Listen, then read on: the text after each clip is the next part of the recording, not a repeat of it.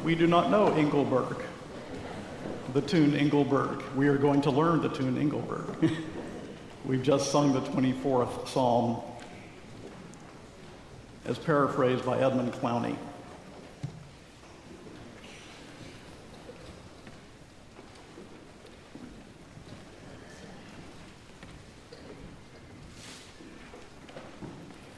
Let's open our Bibles again to Luke's Gospel.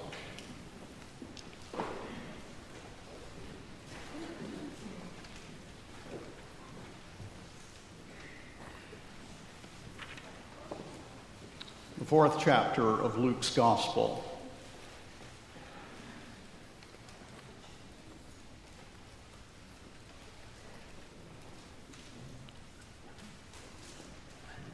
Verses 1 through 15. Now let me remind you that when last we were in Luke's Gospel together, 2 Sundays back, that we studied together this incredible and very important genealogy of the Lord Jesus Christ. And you remember that the sonship of Jesus, as seen in his baptism, as seen in the genealogy, is intimately connected, I've already told you, with the passage that we are about to read and expound this morning. The genealogy is traced back to Adam, the Son of God. And that connection is essential for what we are about to read in the temptation of Jesus in Luke chapter 4. Will you bow with me in prayer?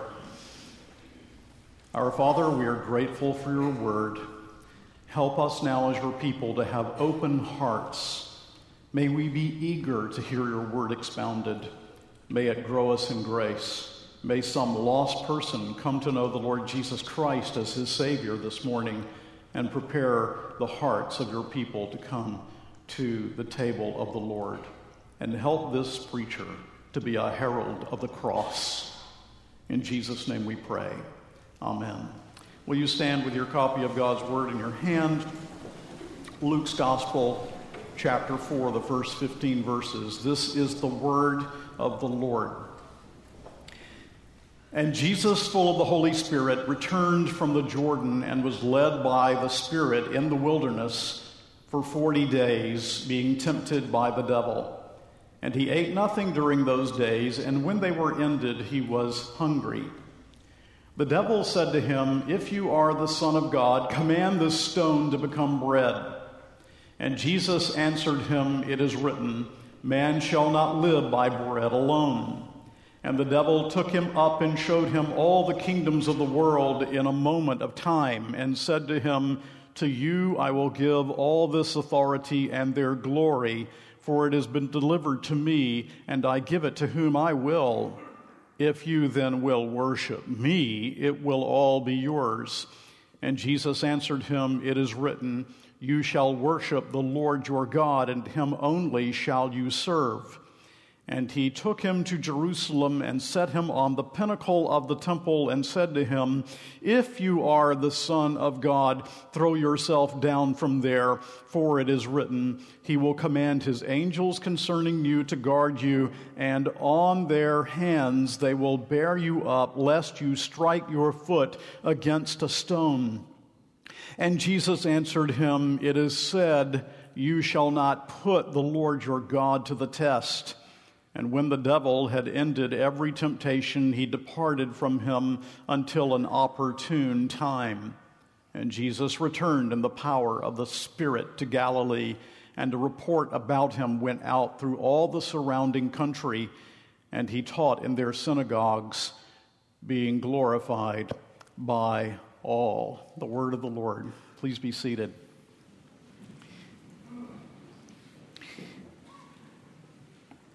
People of God, when Adam sinned, all of his posterity sinned in him and fell with him in his transgression. He fell deep, deep, deep, and the human race fell deeply with him into sin. We cannot begin to understand the depravity of our nature and how fallen we are, and how deeply we must have a Redeemer to save us from our sin. Adam failed. But in the passage we are looking at this morning, Jesus, the last Adam, succeeded. Now, Luke arranges the temptations in a different order than Matthew, Luke ending with the temptation in Jerusalem. He does this to make a theological point. For Luke, everything is moving toward Jerusalem. Jerusalem is the place of climax for his entire gospel. And so Luke is pushing all the way through his gospel to the cross and the resurrection. Each temptation, as you will see, strikes at the uniqueness of Christ as the Son of God. But before looking at the temptations themselves, will you think with me, first of all, just briefly of the place of temptation? Filled with the Holy Spirit, the Lord Jesus is led into the wilderness, into the desert. This is God's plan. He must go there to be tempted for us. God is leading his Son into the wilderness to be tempted for you on your behalf. In the Scriptures, the desert is sometimes associated with a place of demonic activity. At other times, it is associated as a place for seeking God, and undoubtedly both are true of this passage. The time frame, 40 days, surely is intended to bring to mind other key events in redemptive history. 40 days of flood, 40 years of Israel wandering in the wilderness, 40 days that Moses fasted, as did Elijah. Moses was 40 days on the mount to receive the covenant from God. Now, I think the primary purpose for revealing to us that Jesus was tempted in the wilderness was not so much to emphasize that Jesus now succeeds where Israel failed, though undoubtedly that is there too. But it's there to emphasize that Jesus succeeded where Adam failed, hence the connection with the genealogy that we saw last time. Adam failed in Eden. After Eden, there is a fallen world, there is wilderness, and Jesus succeeds even there. He is tempted of the devil, and the devil is real. I heard a statistic just this last week that 4 out of 10 professed evangelicals do not believe that the devil is real. Well, I don't know how one can be an evangelical and not believe that the devil is real, but it was an astounding thing for me to hear. The devil is real. He is real, he is personal, he is powerful, he is not all powerful. He is a creature. He is a fallen angelic creature, but the devil is not simply a name for evil. He is the evil one, and he tempts the Savior in this passage. And so Jesus is a true human, God incarnate. He's weak in body. He has not eaten for 40 days, and the devil, in this context, tempts the Savior. So now we look at the temptations. The second point, the first temptation, is the temptation regarding bread. Jesus is hungry. He's a real man. He is God in the flesh. He's hungry. He could create food. And Satan tempts him, just transform this stone into a loaf. The temptation hangs on the if in verse 3. As do all of the temptations, the devil said to him, "If you are the Son of God, command this stone to become bread," challenging Jesus as God's own Son. In particular, a challenge to distrust the Father's promise to provide for his Son. The Father, through the Holy Spirit, has led him into the wilderness. He has always promised to provide according to his will for his Son. And it's as if the evil one is saying to him, now look at how you're being treated by your Father. Just take up this stone, bypass the Father's will, and provide for yourself. And so Satan's attacks are on God's goodness and God's promises to his Son and his providential provision for him in the wilderness. Jesus responds, note, from a heart filled with the Word of God. Every temptation is answered by the Bible. You may not sever the Christ of the Word from the Word of Christ, and he calls upon his servant Moses, to whom he had given this very word that he now quotes from Deuteronomy 8:3, as we see in verse 4, "It is written, man shall not live by bread alone." He doesn't argue with the devil. He doesn't debate with the devil. He quotes the word of God to the devil. God's people trust his word. God's people rest in God's promise.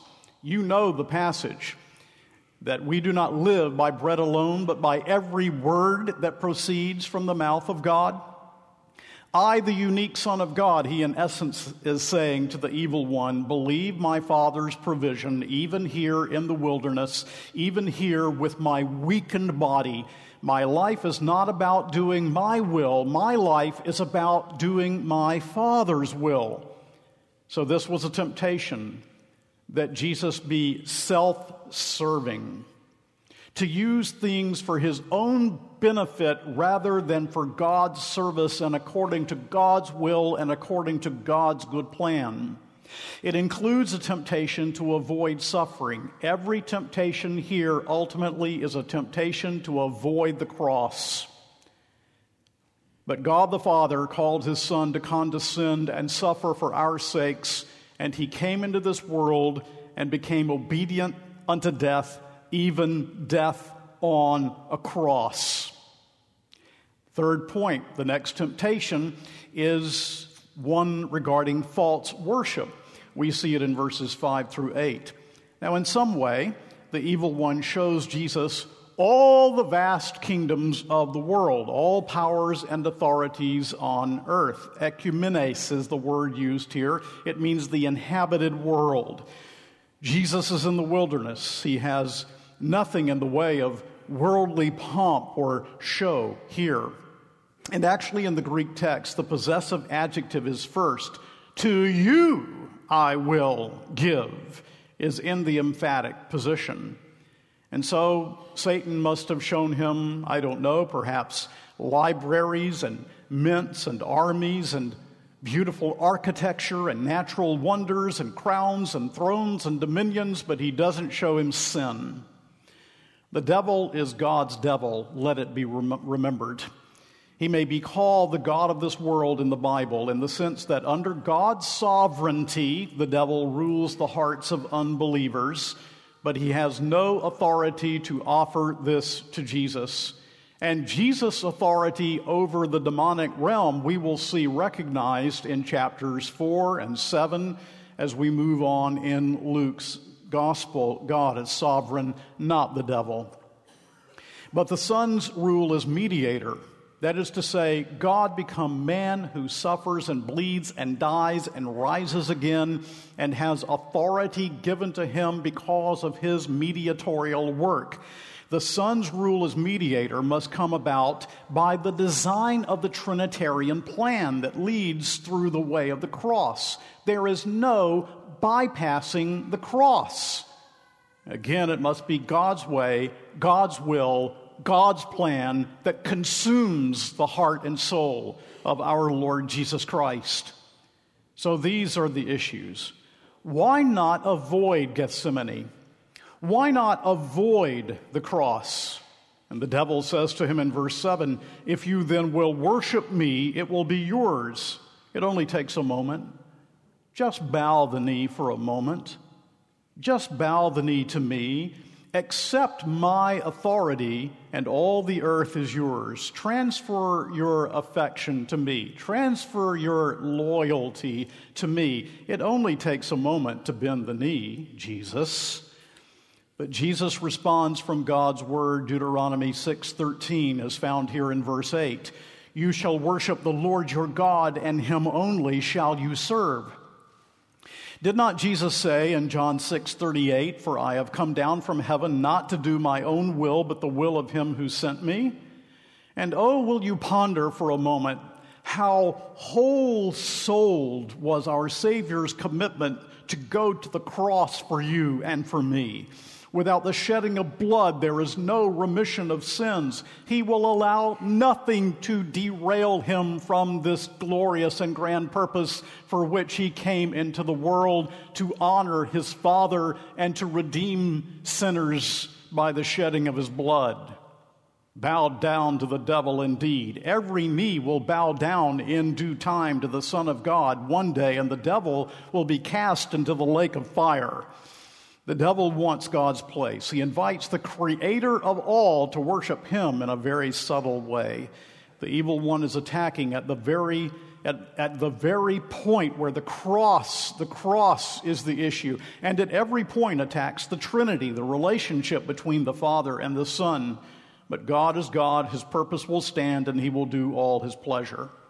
Leading us to the fourth point, which is the next temptation. God's protection is the issue in verses 9 through 12. Luke's gospel stresses Jerusalem, and this temptation takes place. It doesn't tell us how, whether he is literally taken by the evil one to the pinnacle of the temple, whether he has access to his mind. The issue really is not important. The point is, Luke's gospel stresses Jerusalem.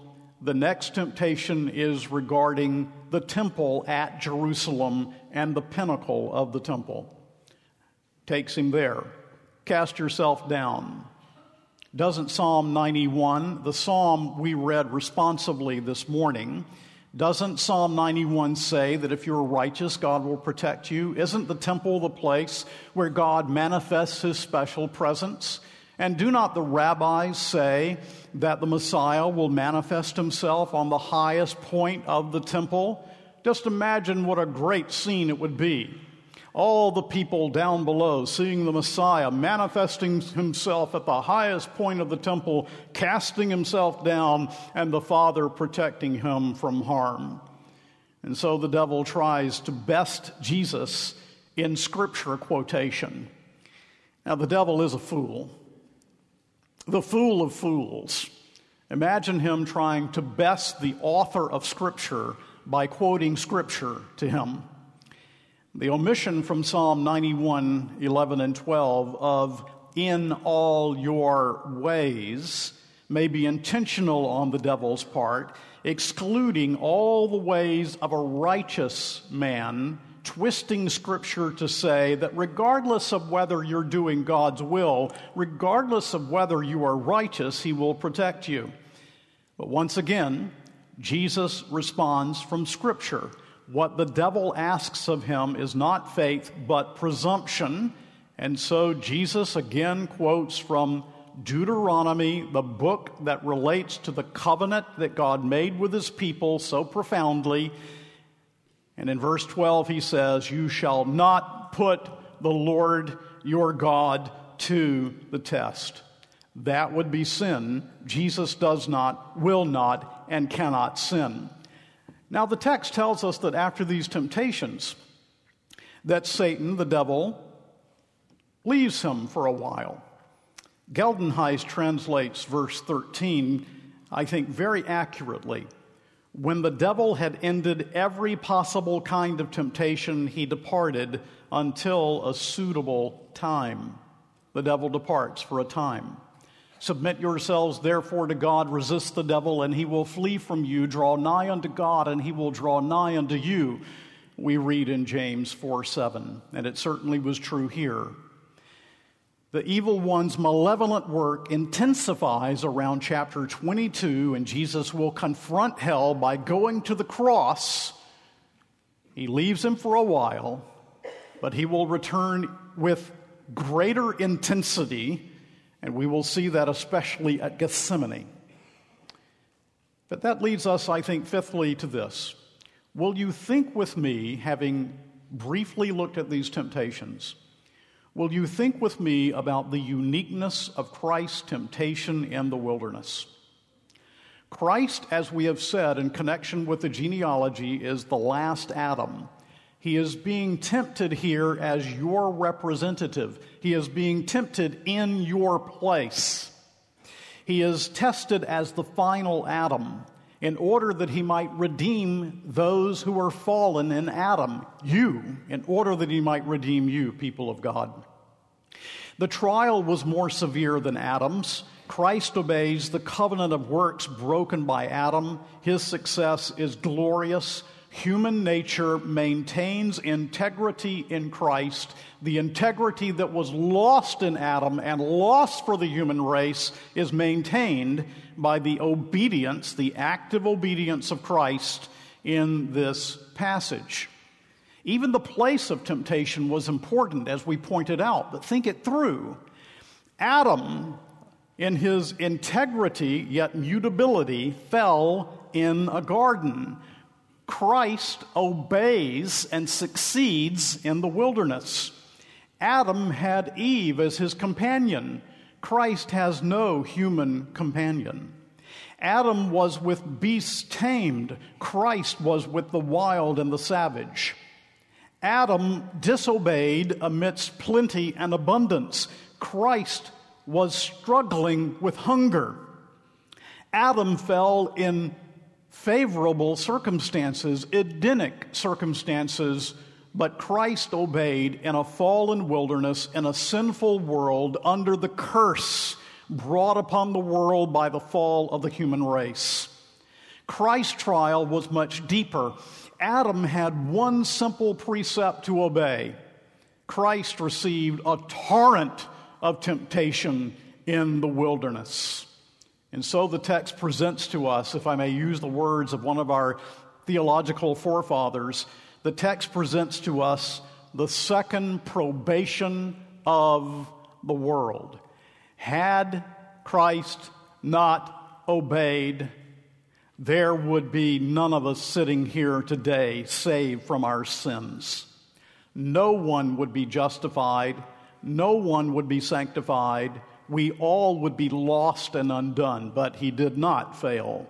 Here is God become man, true and fully human, who passed through life from the cradle to the grave with no sin, in absolute and complete integrity. Now, if you think about it, that exposes our hearts, doesn't it? It exposes the need of my heart, and it does yours too. Someone must succeed where Adam failed and where we fail. Someone must have a successful, victorious, perfect combat over the devil and temptation, one who can render perfect, personal, and perpetual obedience on our behalf, and who can pay the penalty when he comes to the cross for our sins, because he's qualified by his sinlessness and obedience to the law that you and I broke. So that Paul says to us in 2 Corinthians 5:21, he made him who knew no sin to be sin for us, that we might become the righteousness of God in him. I ask you this morning, are you not glad that you have a Savior? I ask you this morning, are you not glad that you have a sinless Savior? I ask you, in the midst of your temptations and trials, are you not glad that you have a Savior who was completely victorious over temptation as your representative? I ask you, are you not glad that you have a Savior who was qualified to go to the cross sinlessly so that he might bear our awful sins in his own body on the tree? I ask you, are you glad? There can be no other Savior than a sinless Savior. 1 John 2:16 exposes all of our hearts. For all that is in the world, the desires of the flesh, the desires of the eyes, the pride in possessions, is not from the Father, but is from the world. How then can we be saved? We can be saved by one who did not succumb to this and who is qualified to pay the price for our sins. Jesus did not succumb, and he was qualified by his incarnation and sinless life to pay completely, in full, and with finality the price of our sin. There was no other good enough to pay the price of sin. He only could unlock the gate of heaven and let us in. If you're trusting anything else, anyone else, you're a lost man, woman, or child. He only was good enough to pay the price of sin. That's what's happening here in the temptation. He is qualifying in his act of obedience to the Father to go to the cross and pay the penalty. Now, do you see that? Do you begin to see and understand that this is your only hope for eternity? Where is your hope? Listen, what we weave in time, we wear for eternity. If you are attempting to weave your efforts for clothing for eternity, you will find, like the emperor in the story, that on the day of judgment you have no clothes at all. But if by faith you put on the robe that Jesus wove for sinners, you will shine in radiance forever. So which is it for you? Filthy rags or the perfect record of Christ? Will you forsake your works as the ground of acceptance and receive Christ, whose work counts for everyone who receives him in simple faith, casting aside your own efforts, attempts? You have been tempted and failed. You also fell in Adam. You cannot pay the price of sin. Jesus did, and Jesus can save you. And so, fellow sinner, you need forgiveness, and Christ can forgive your sins, and only Christ can forgive your sins. I don't remember who said this. It seems to me it's Coleridge.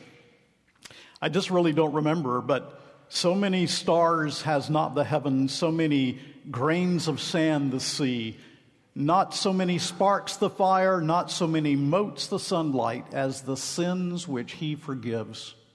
Thank God. But now, sixthly, let me give a word of comfort for believers in our ongoing struggle with temptation. Now, someone asks the question, how is it possible for a sinless Son of God to be tempted in the first place? And when I taught at Westminster Seminary systematic theology, I spent a lot of time on that question. I can't do that this morning, will not do that this morning, and it's interesting that Luke doesn't even touch on the question. But somehow the strength of the temptation was greater because it was horror presented to his holy soul, and every temptation was a ploy to avoid the cross culminating in Gethsemane. This was an essential part of the Son of God's humiliation. And of course it is beyond our comprehension, as is the incarnation itself. Set aside that question. The New Testament wants us to draw comfort from the temptations of Christ. And indeed, the greatest example of the temptation of Christ we will see in Gethsemane, which is also pointed to in the book of Hebrews in the 5th chapter. Now let's draw a line from the temptation of Christ in Luke's gospel all the way to the book of Hebrews to see the comfort that it would have us draw. Open your Bibles to Hebrews chapter 2. And we'll read some very familiar verses, but I think you will immediately see the applicability of these verses to the temptation narrative we have just read. Hebrews 2:14 through 18. Listen to these powerful words and receive comfort from them. Hebrews 2:14. Since therefore the children share in flesh and blood, he himself likewise partook of the same things. Now this is about Jesus. That through death he might destroy the one who has the power of death, that is the devil, and deliver all those who through fear of death were subject to lifelong slavery. For surely it is not angels that he helps, but he helps the offspring of Abraham. In other words, human beings like you. Therefore he had to be made like his brothers in every respect, so that he might become a merciful and faithful high priest in the service of God, to make propitiation for the sins of the people. For because he himself has suffered when tempted, he is able to help those who are being tempted. Do you see the connection? He suffered. His temptation sufferings are your encouragement in the midst of the sufferings of your temptations in this world. Turn over to the 4th chapter of the book of Hebrews, where you see something similar. The 4th chapter, beginning with verse 14. Since we have a great high priest who has passed through the heavens, Jesus the Son of God, let us hold fast our confession. For we do not have a high priest who is unable to sympathize with our weaknesses, but one who in every respect has been tempted as we are, yet without sin. Let us then with confidence draw near to the throne of grace, that we may receive mercy and find grace to help in time of need. This indeed is encouraging. Let me read 2 quotations to you. The first is from J.C. Ryle. Speaking of God's people, are they not tempted by Satan too to distrust God's care and goodness? Are you ever tempted to distrust God's care and goodness? Are you? So was Jesus. Are they ever tempted to presume on God's mercy and run into danger without warrant? So was Jesus. Are they ever tempted to commit some one great private sin for the sake of some great seeming advantage? So also was Jesus. Are they ever tempted to listen to some misapplication of Scripture as an excuse for doing wrong? So also was Jesus. He is just the Savior that a tempted people require. Let them flee to Him for help and spread before Him all their troubles. They will find His ear ever ready to hear and His heart ever ready to feel. He can understand your sorrows. May we all know the value of a sympathizing Savior by experience. There is nothing to be compared to it in this cold and deceitful world. Those who seek their happiness in this life only and despise the religion of the Bible have no idea what true comfort they are missing. Ryle's point is this: at every point that you are tempted, Jesus has with success overcome the temptation. He is now a sympathetic high priest. He will not permit you to be tempted beyond what you are able, the Bible tells us. And so when you are tempted, what do? You go to the one who overcame temptation on your behalf, who sympathizes with you, who cares for you, who loves you, who will uphold you. The very worst thing you can do in times of temptation is fail to go to Him. Go to Him and draw strength from the one who was tempted for you. John Murray put it in this beautiful way: to view the heavenly sympathy of our Lord from the aspect of our existential need, how indispensable to comfort and to perseverance and faith, to know that in all the temptations of this life we have a sympathizer and helper and comforter in the person of Him from whom we must conceal nothing, who feels with us in every weakness and temptation and knows exactly what our situation, physical, psychological, moral, and spiritual is. And this He knows because He Himself was tempted like as we are without sin. That He who has this feeling with us in temptation appears in the presence of God for us and is our advocate with the Father, invests His sympathy and help with an efficacy that is nothing less than omnipotent compassion. You know, people of God, one of the problems with preaching is that I can never get the passion of the heart out adequately.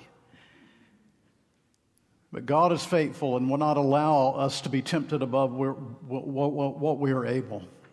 And we have a great high priest who went through temptation, suffering for us, and a Holy Spirit within us, and prayer and the mighty weapon of the Word, all under the omnipotent compassion of our great high priest. Tempted for you, succeeding for you, paying the penalty of your sin, now your great high priest ruling and reigning over your life with, to repeat Murray's words, omnipotent, all-powerful compassion. He's not simply a Savior that has compassion. He has compassion and is able to do for you what you need for His glory, because His compassion is omnipotent compassion. Now, I find that overwhelming. to contemplate this passage and to see my Savior. This is God become man, submitting himself to be tempted of the devil. Doesn't that move your soul? Can we sit here unmoved by this? And he overcame him at every point because he knew that you could not be saved without it. I love the story of A.T. Robertson, that great Greek New Testament scholar. He had been lecturing to his class on the sympathy of Jesus with our daily needs. And after class, he returned to his study, and a beloved student followed him and found him there in the midst of his books, weeping, his eyes swimming in tears, overflowing down his cheeks.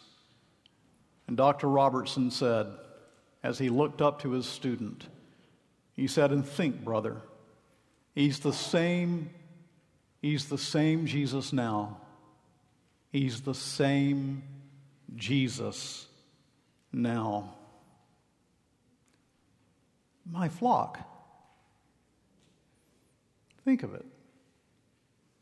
He's the same Jesus, loving you, full of compassion for you, omnipotent compassion.